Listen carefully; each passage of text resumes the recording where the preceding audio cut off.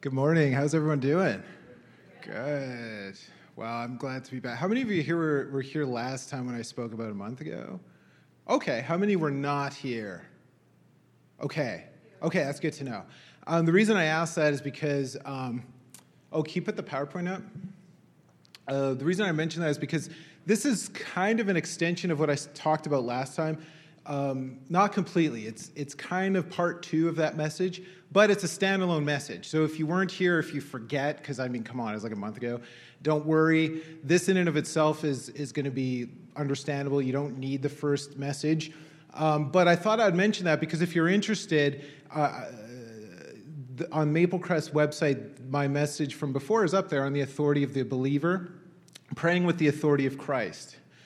So what I'm going to be talking about today is on a similar theme, but as you'll see, is a little bit different. So that message was kind of predicated on keys from the teachings of Jesus. What this message is more or less based off of is prayer keys from Paul the Apostle, okay? And so, by the way, I mentioned last time, I tend to use a lot of scriptures.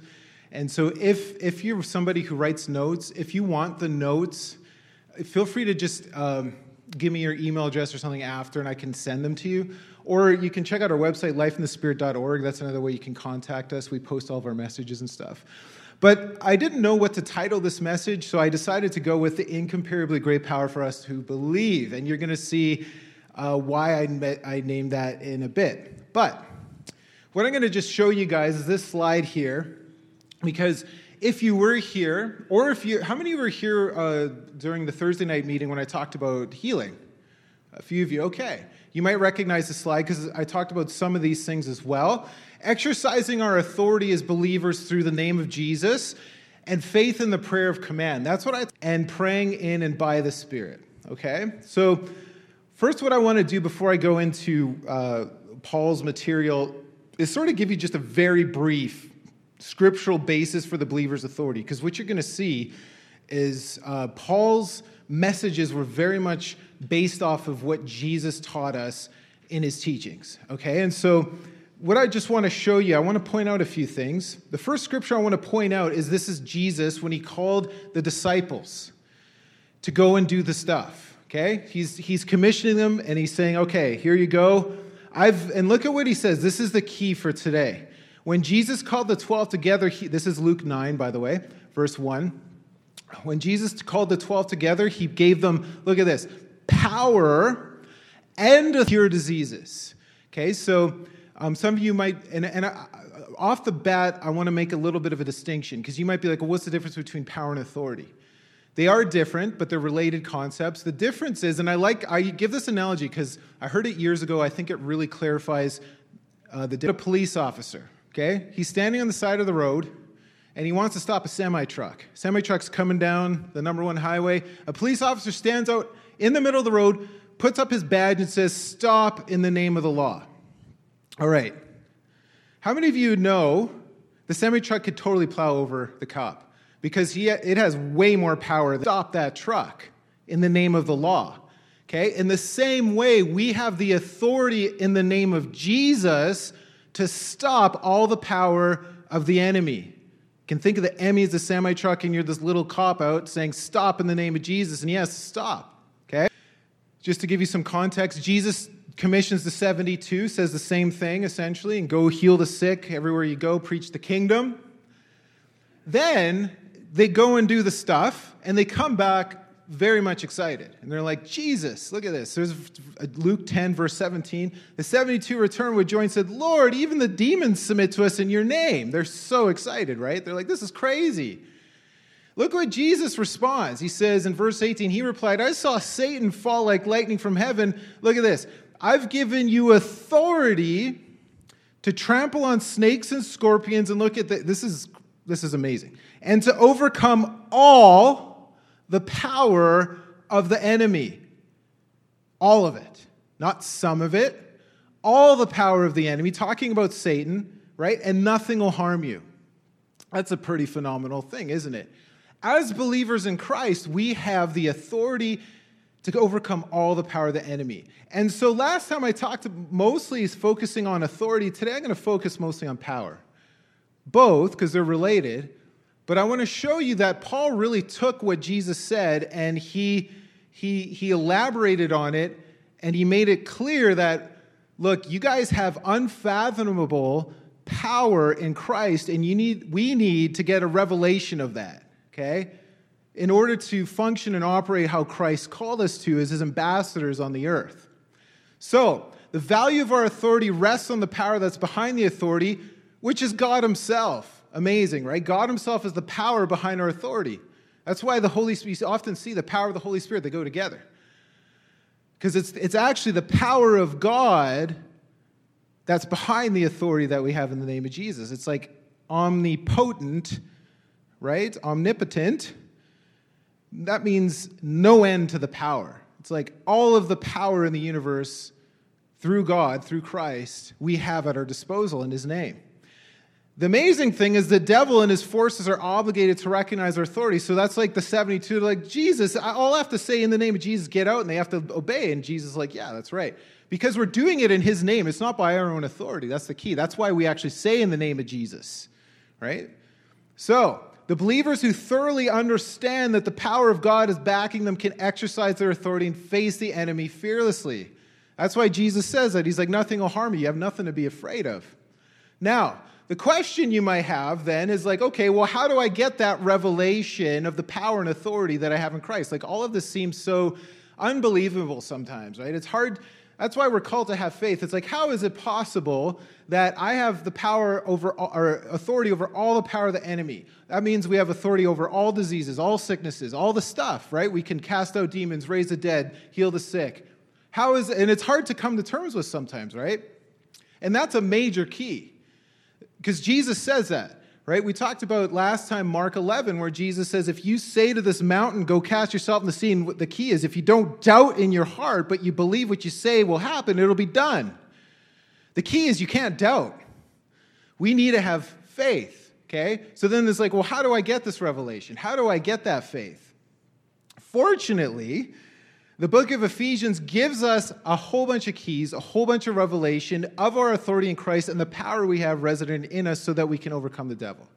And so today what I want to do is really focus on some key aspects from the book of Ephesians to talk about that. And then I'm going to give you an example, because Jesus is our example of how he did this very thing. Okay? He actually demonstrated to us how we overcome the power of the enemy. Okay? And so I'm going to save that for the end after I talk about the book of Ephesians. So, that's where I'm going now.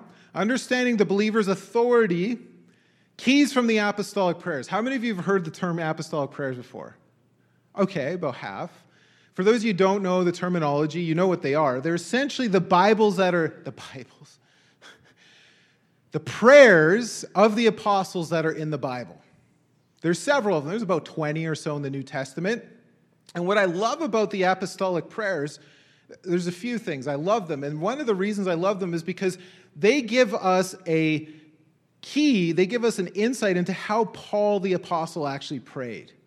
It's a phenomenal thing because he prayed really bold prayers. He prayed really crazy prayers. Things that I wouldn't even think of praying for. And so it gives us a sort of insight. It's like, wow, this is the kinds of things Paul prayed for. Why not pray them ourselves? That's one thing I want to advertise these things. There's no reason that we shouldn't take these prayers, because think about it. God apparently liked these prayers so much that he's like, I like those prayers. I'm going to canonize those prayers in Scripture for eternity. Right? It's like, these are good prayers. Why not pray them for yourself? Why not pray them for your loved ones? Right?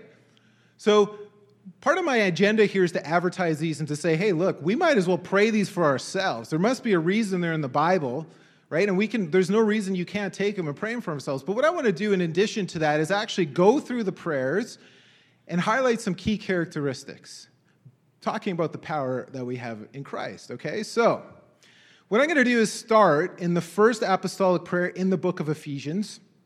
If you don't know, this is the address, Ephesians 1, 16 through 23. And so I'm going to just start off and point out a few things. Paul starts off saying, I have not stopped giving thanks for you, remembering you in my prayers.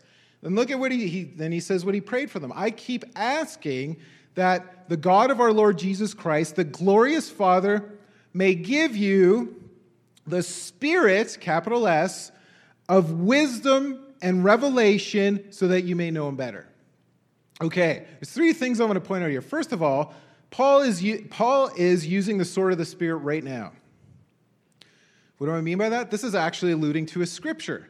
Does anyone know what scripture Paul's using here from the Old Testament? Anyone? That's okay, I'll show you. Isaiah. This is a messianic prophecy talking about the ultimate man of the Spirit, the Messiah, who's Jesus Christ, the anointed one, anointed with the Spirit of God. Okay, so look at this prophecy. A shoot will come up from the stump of Jesse, talking about Jesus, obviously. From his roots, a branch will bear fruit. Look at the seventh Spirit of God. If you ever see, in the book of Revelation where it says the seven spirits of God, if that's ever confused you, it's actually referencing this scripture. Okay? The Spirit of the Lord will rest upon him. Look at this. The Spirit of wisdom and revelation, or understanding. The Spirit of counsel and might.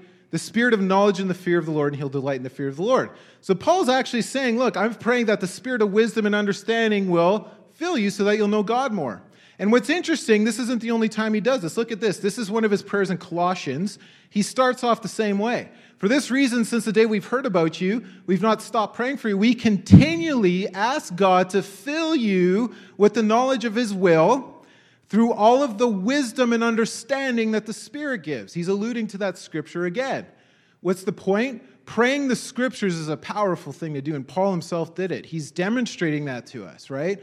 Notice also, he starts off most of these prayers that I'm going over today in regards to being filled with the Spirit in different ways. Okay? So, that's one point I want to point out from that, is using Scripture, praying the Scripture. It's a powerful thing, because we know, it says in John 5, that if we pray according to God's will, we know he hears us, and if we know that he hears us, we have whatever we ask of him. How many of you know the Scriptures are God's will? Meaning, if you pray the Scriptures, guaranteed they're going to get answered. Guaranteed they're going to get answered. That's another thing in 2 Corinthians 1:20. It says, no matter how many promises God's made, they're what? All yes in Christ. All of them. Every single promise you can find in the Scripture, the answer is yes. God doesn't waver. He doesn't say, maybe I'll answer that, maybe I won't. No, it's yes in Christ. Then it says, through him the amen is spoken by us to the glory of God, meaning we actually have to pray them. We actually have to come in agreement and say amen to those promises. So that's, again, why these apostolic prayers, you might as well pray them. They're going to be answered, guaranteed. All right, so going on to verse 18, he goes on now. This is crazy. Often we read the Scripture and this is crazy what Paul's praying, and I'm going to show you why in a minute. I pray that the eyes of your heart may be enlightened. How many of you recognize that verse? Open the eyes of my heart, right? We all know that verse. Look at what why is Paul praying that? Why? Look at this. So that, in order that, so it's like, hey, Spirit of wisdom and revelation, you need this. You need the revelation. You need your hearts to be enlightened so that you may know the hope to which he's called you, the riches of his glorious inheritance in the saints. Now that's talking about eternity. That's talking about the hope to which he's called us, the resurrection, all the stuff. But this is what I want to focus on today for the purpose of this message. And look at this. His incomparably great power for us who believe. It takes a revelation, is what Paul's saying. I pray that your hearts would be open, that you would be enlightened so that you would understand this crazy power you have for every believer. Okay, now, the reason this is crazy, you might be like, that's not a big deal. It is. And the reason it is, look at what he says after. This is what's crazy, okay? He defines this power now, okay? This is why it needs a revelation. That power that's resident in you is the same as the mighty strength he exerted when he raised Christ from the dead and seated him at his right hand in the heavenly realms, far above all rule and authority and power and dominion and every name that's invoked, not only in the present age, but in the age to come. And look at this. And God placed all things under his feet and appointed him to be head over everything for the church, which is his body, the fullness of him who fills everything in every way. the power that's resident in you is the same that raised Christ from the dead and has seated him at the right hand of God above everything, above all the rules, above all the principalities, above all the darkness in this world. That same power that raised Christ from the dead is in every single one of you if you believe. Okay? It's not just words on a page, it's reality. And think about how Jesus said the same thing. I've given you authority to overcome what? All the power of the enemy. Paul's saying this, but elaborating on what this means. Right? It's amazing. So, now I'm going to fast forward just 4 verses, just for the sake of time. But, we often chapter breaks weren't in the original letter. You guys know that, right? Okay. So, yeah, granted this is chapter 2. This is the same stuff. Paul just keeps talking in this letter. This is just 4 verses later. Look at this. But because of this is Ephesians 2, 4-6 now. But because of his great love for us, God, who's rich in mercy, made us alive with Christ when we were dead in transgressions. It's by grace you've been saved. We all know that verse. And God, look at this, raised us up with Christ and seated him in the heavenly realms in Christ Jesus. Present tense. Okay? What's this saying? This passage deals with the conferring of authority on all believers. Remember what we just read. Jesus is what? At the right hand of God above everything. Above all the rules, authorities, dominion, and power. What this is saying is we're actually seated with him at the right hand of God. That's what it's saying, right? In the heavenly realms. Every single believer positionally is in that place in the authority of Christ. So positionally, we're there right now. We're seated with Christ with his authority in the heavenly places because he conferred it upon us. Okay. Now, so we got that. That's, again, what Jesus said in Luke 10:19. Now, I'm going to fast forward a little bit to Paul's second prayer. But the book of Ephesians is amazing. I recommend it if you haven't read it in a while. Because there's 2 major apostolic prayers, and they're both amazing. Look at this one. So this is Ephesians 3:14-21. And Paul's praying again. He says, "For this reason I kneel before the Father, from whom every family in heaven and on earth derives its name." Look at this. "I pray that out of his glorious riches he may strengthen you with power through his Spirit in your inner being." So not only does Paul pray in the first prayer that we get the revelation of the incomparably great power for all of us who believe, and he defines what that power is. Now he's saying, I pray that God strengthens you with the power through his Spirit. Notice again the Holy Spirit. Starts off with his prayer in that way. In your inner, and I'm emphasizing these things because it's going to culminate in chapter 6, and I'm going to draw back to these, so you'll see why I'm making a deal out of this. Okay, so that Christ may dwell in your hearts through faith. And I pray that you, being rooted and established in love, look at this again, may have power, together with all the saints, to grasp, again, revelation, how wide and long and high and deep is the love of Christ, and to know this love that surpasses knowledge, look at this, that you may be filled to the measure of all the fullness of God. How many of you want to be filled with the measure? What does that even mean? What does that even look like? Can you even imagine what the fullness of God is? And Paul, look at how bold Paul's prayers are. This is like what Jesus says in Luke 11, verse 8. It's like, because of your shameless audacity, you're going to get whatever you want. Paul was really shamelessly audacious, wasn't he, in his prayers? The fullness of God. If that were, it's like, okay. This again, why not pray this for yourself? This is stuff we could all pray for, right? Power, fullness of God. Now look at this. If that wasn't enough, look at what Paul says in the very next verse. Verse 20. Now to him who's able to do immeasurably more than all we can ask or imagine, according to, his power that's resident within us. To him be glory in the church and in Christ Jesus through all generations forever and ever. Amen. What? Okay. What? I just asked the question, what is the fullness of God? Can we even think? Paul's saying God can even do beyond filling you with the fullness of God, apparently. He can do beyond what you can even ask or even imagine. So it's like maybe some of you have some prophetic words where you're like, oh man, that seems too lofty. I'm called to be an evangelist, to preach to thousands or millions maybe, and no, I can't be right. It's like God can do beyond that. That's small. If you can even think it, he's saying God can do beyond what you can think. It's amazing. It's like, what? How? According to the power that's within you. Like, what? Again, it's like you need that revelation, but that's how powerful the power is that is resident within us. He can do beyond according to that power. Again, that's why Paul prays for that revelation. It's phenomenal. So as believers, Christ's incomparably great power and authority belongs to us whether we realize it or not. Right? It's like,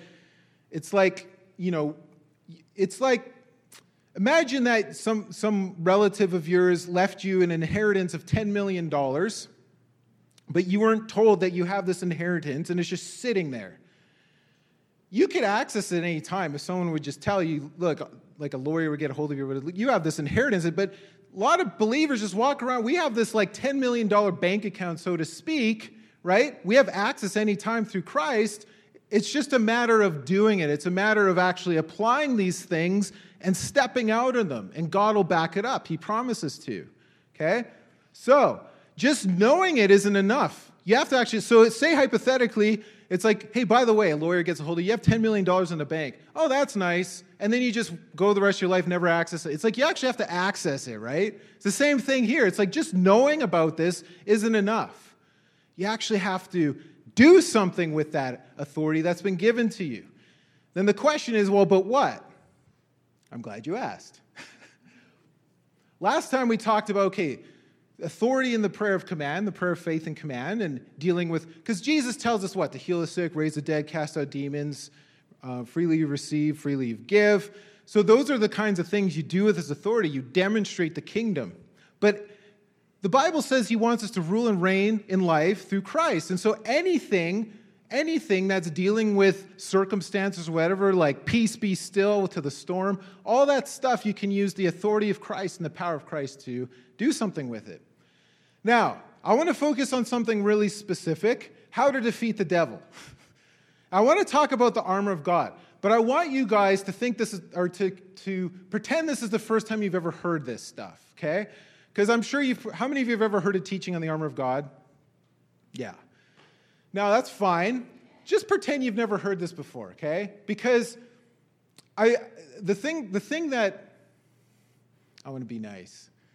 The thing that, no, I can be nice. The thing that, I think we have to spiritualize things, that's actually a very, very practical teaching. Very, very practical teaching. The armor of God isn't some spiritual pie-in-the-sky thing where, and if you do that, you can put on the armor of God every day. Some people do that, whatever. It's actually really practical, and I want to show you Jesus actually used the armor of God to defeat the devil. Okay, so what I'm going to do is go over the scripture. I'm going to connect it to some of the prayers Paul made, and then I'm going to show you how Jesus used it himself. So the scripture's clear how we defeat the devil. Okay, so there's a couple of verses. One's in 1 Peter 5, 8, and 9, where it says, resist the devil, and stand firm in your faith, and he'll flee from you. There's another scripture in James 4, 17. I think I'm going to talk about it later. But anyway, the scripture's clear how we defeat the devil. First of all, you stand firm in your faith, the shield of faith. Second is you counterattack with the word of God, which is the sword of the Spirit. That's your offensive weapon. That's the only weapon in the armor of God. And the third that Paul gives us is praying in the Spirit. So here we go in Ephesians 6, starting in verse 10. Finally, Paul's ending the letter. Finally, be strong in the Lord and in his mighty power. Okay, so we already talked about that. Paul prays that we'd have the revelation of his power and also that you'd be strengthened with his power. So it's like Paul's like, hey, stand firm in that power that you have. Put on the full armor of God so that you can take your stand against the devil's schemes. For our struggle is not against flesh and blood, but against rulers, against the authorities, against the powers of this dark world, and against the spiritual forces of evil in the heavenly realms. Does that sound familiar to you? If it doesn't, I'm going to show you. Let's backtrack, rewind to Ephesians 1. Remember when Paul defines the power we have? Look at what he says. Okay? That power in us is the same as the mighty strength he exerted when he raised Christ from the dead and seated him at his right hand in the heavenly realms, far above the exact same things. All rule and authority and power and dominion and every name that's invoked not only in this age, but the age to come. Look, Ephesians 6. For our struggle is not against flesh, but against the rulers, authorities, against the powers of this dark world. Same wording. So Paul prayed that you would have a revelation that you have power over all this stuff. You don't have to be afraid about these rulers and authorities and principalities and whatever else, because you have the same power that raised Christ from the dead and seated him in the heavenly realms far above all these things. Not only that, in Ephesians 2, 4-6, you are seated with Christ in that place. So you have the authority, you have the power to overcome all the power of the evil one. All right, so Paul's alluding to this, reminding them, look, I already told you, you have power over all this stuff. Now, of course, you still have to struggle because we're in the present evil age. But we need to understand, but we have authority and a power over all of these things. So our combat with the devil should always be with the knowledge that we have authority over him because he's defeated and the Lord Jesus Christ defeated him. Look at this. Colossians 2:15. You, having, look at this, disarmed the powers and the authorities, same language. He made a public spectacle of them, triumphing over them by the cross. We have that same authority. And Jesus commissions us in the Great Commission to go overcome all the power of the enemy, right? To do everything he commanded us, which is to heal the sick, raise the dead, cast out demons, freely receive, freely give. Make disciples and teach them to do the same thing. All right, so now moving on, Ephesians 6. Now we're in verse 13. Therefore, he reminds them again, put on the full armor of God so that when the day of evil comes, you may be able to stand your ground after you've done everything to stand. So remember, you got to stand firm. Stand firm then. Now this is the armor of God. Remember, it's very practical. Very practical.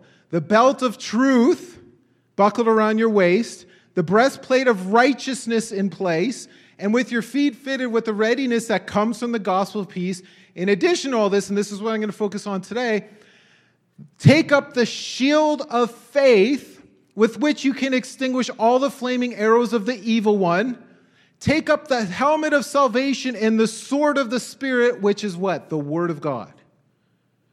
And then pray in the Spirit on all occasions with all kinds of prayers and requests, like Paul does. He starts off almost every single one of his letters with a prayer and thanksgiving. This is why he says in 1 Thessalonians 5 to what? Pray continually, be thankful in all circumstances, rejoice always, for this is God's will for you in Christ Jesus. Paul prayed all the time.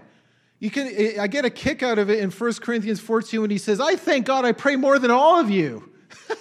It's like the Corinthians were going nuts, praying in tongues all the time, and that's what Paul had to do is get some correction because they were so into tongues. And Paul had the audacity to be like, hey, I thank God I pray more than all of you guys combined.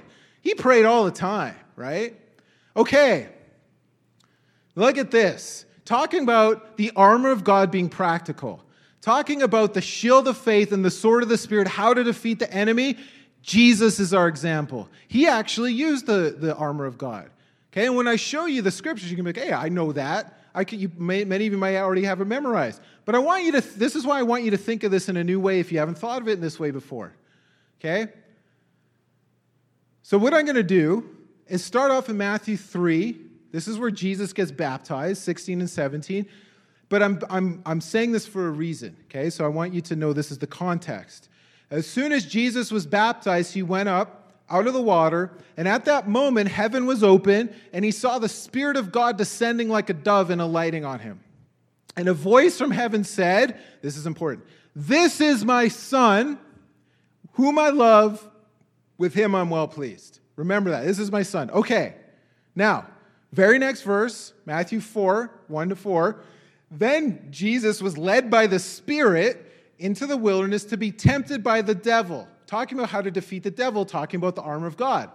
So after fasting for 40 days and 40 nights, he was hungry. Go figure. It kind of goes without saying, but sure, okay, he was hungry. Very hungry, obviously. So look at this. The tempter came to him and said, now look at this. If you're the Son of God, tell these stones to become bread. Remember with the armor of God, the shield of faith does what? Extinguishes all the flaming arrows of the evil one. This is a flaming arrow that needs to be extinguished. If you're the Son of God, do this. That's the temptation. Now, look how Jesus answers, talking about the sword of the Spirit. It is written, man shall not live on bread alone, but on every word that comes from the mouth of God. Shield of faith, sword of the Spirit. Okay? Now, I want to point out something here. The enemy was tempting Jesus in two ways. Okay, think about this. The first was to question his identity as the Son of God and to get him to prove, right, that he was. So if you're the Son of God, think about that is the Word of God. That's why I started off in Matthew. What did God just say 40 days earlier? This is my Son. The devil comes, if you're the Son, right? Getting him to question his identity. Does not sound familiar. What did he say to Adam and Eve? Did God really say? It's the same thing in a different way, right? The devil doesn't do anything because he gets us to question the Word. In this case, the personal word from God himself. If you're the Son, then do this. That's the first temptation, to prove that he is who God said he is. The second was to turn the stone to bread because he was hungry. Two temptations. You see that? Look at this. Jesus was really wise, go figure. The personification of wisdom. Jesus shows us how to defeat the devil's attack with the shield of faith and the sword of the Spirit. Look at what he does. With one scripture, he actually extinguishes both temptations. Okay? What he does is he quotes Deuteronomy 8:3. Jesus extinguished both temptations and counterattacked the devil with the sword of the Spirit. Look at this. It is written, man shall not live on bread alone, hunger temptation, but on every word that comes from the mouth of God, identity temptation. Okay, because the word that came to him from God was, you're my son. So with one scripture, it's like bam, bam, counterattack. It's written this, right? It's like ninja Jesus. Okay, so this is just what I have written here, right? It's like, this is my son. So it's this personal word that came from God's mouth that he's choosing to live on. But not only that, Jesus is living off God's word from the scripture. See that? Both of those. So there's a lot of things happening at the same time. So Jesus is trusting in God's personal word about his identity, the shield of faith, and he's using the word of scripture as his sword to defeat Satan. Okay, well then Satan's very sneaky. Okay, so he comes back. Did I skip? No, okay. He took him to the holy city and had him stand on the highest point. If you're the Son of God, he said, throw yourself down. Look at this. Now the devil's using scripture. He's a sneaky devil. Okay? Like, how many of you know the devil can use scripture out of context to deceive people? This is a clear example of that. Which is a tragedy because this is Psalm 91. How many of you know Psalm 91? Okay, if you don't, look it up, pray that for yourself. That's one of the golden scriptures for protection and all this stuff. So Satan's using this now. He's like, hey, Jesus, it's written, he'll command your angels concerning you, and they'll lift you up in their hands so that it'll not strike your foot against a stone. Jesus answered, look at this. It's also written, talking about the sword of the Spirit, do not put the Lord your God to the test. All right? All right, last but not least, verse 8. Again, the devil took him to a high mountain and showed him all the kingdoms of the world and their splendor. All this I'll give to you, he said, if you bow down and worship me. Jesus said, away from me, Satan. What is that from last time? There's a prayer of command, resisting, right? Authority and command. Same way you deal with demons. Get away from me, Satan, for it's written. Again, the sword of the Spirit. Worship the Lord your God and serve him only. Deuteronomy 6:13. Then what happened? The devil left him. He defeated him with what? Shield of faith, sword of the Spirit.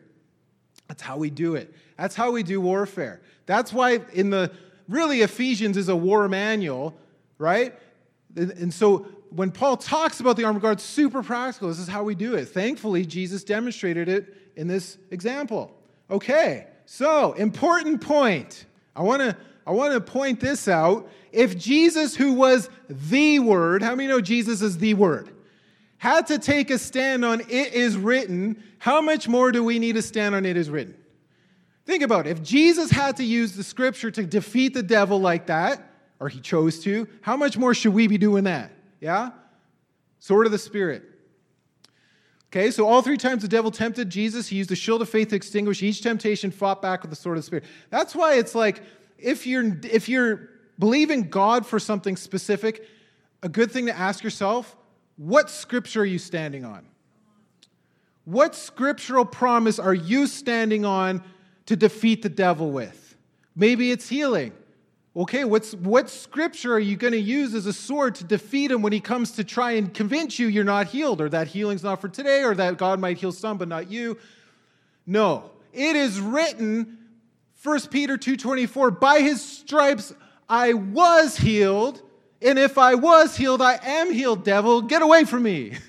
Or whatever, right? Sword of the Spirit. And the shield of faith, extinguishing that flaming arrow. And again, it can be personal words that God gave you, prophecies, whatever. It's like, are you really called to be an evangelist? How is it that you're working at McDonald's then? Huh? That's the kind of thing the devil would say, right? No, devil, God told me that I'm called to be an evangelist in Jesus' name. I will be an evangelist, and that's true. Right? Whatever. That's just an example, but okay.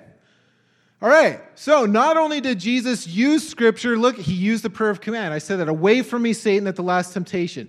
James 4:7, submit yourselves to God, resist the devil, he'll flee from you. That's what happened. Jesus resisted using the shield of faith, sword of the Spirit. Finally, the devil left him. All right, so this is how we resist and defeat the devil. Use the shield of faith to extinguish the lies. Use the sword of the Spirit, scriptural and personal words. Use faith in the prayer of command to counterattack. Okay? Hopefully that's just a summary of what we just talked about. Last but not least, I want to talk just quickly. I'm not going to be able to do justice for the sake of time, but this warrants at least mentioning because it's super important. Praying in and by the Spirit.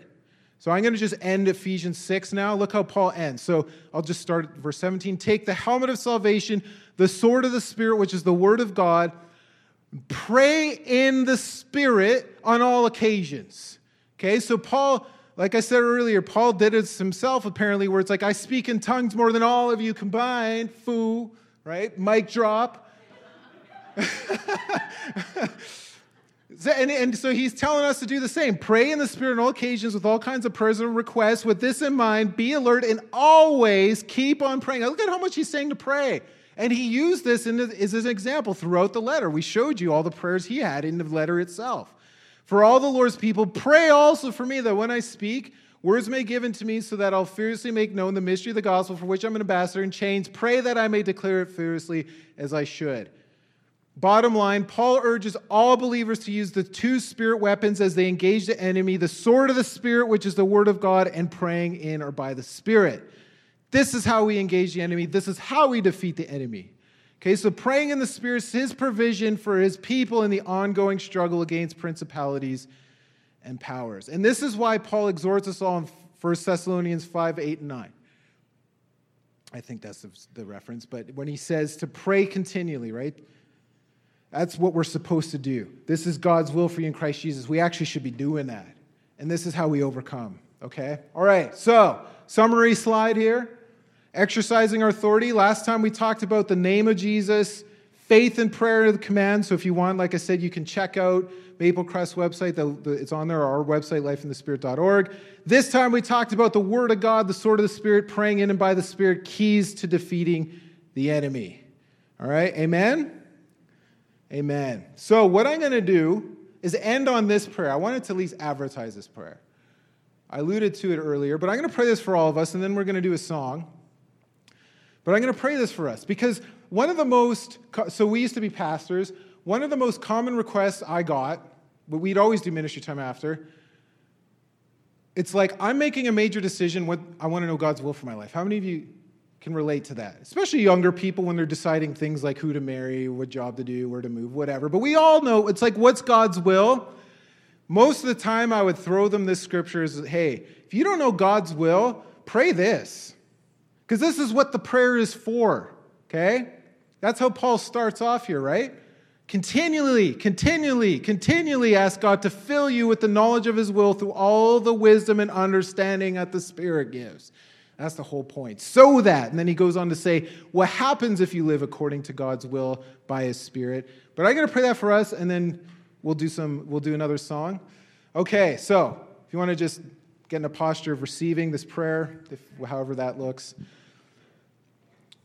So, Father, I just thank you so much for the Scripture, for the sword of the Spirit, for your word, Lord. And I just ask for a greater revelation of the power, the incomparably great power for us who believe. I ask, Lord, that this would become reality and that you would show us how to, in our own individual circumstances and lives, to apply the revelation that Jesus showed us with the shield of faith, the sword of the Spirit, that you would give us the specific swords, so to speak, the scriptures that we should use in our own lives, in our own circumstances to defeat the enemy. And Lord, I just can ask you to fill us all with the knowledge of your will through all the wisdom and understanding that your Spirit gives, so that we may live a life worthy of you and please you in every way, bearing fruit in every good work, growing in the knowledge of you, being strengthened with all power according to your glorious might, so that we may have great endurance and patience. And we just give joyful thanks to you, Father, who's qualified us to share in the inheritance of the saints in the kingdom of light.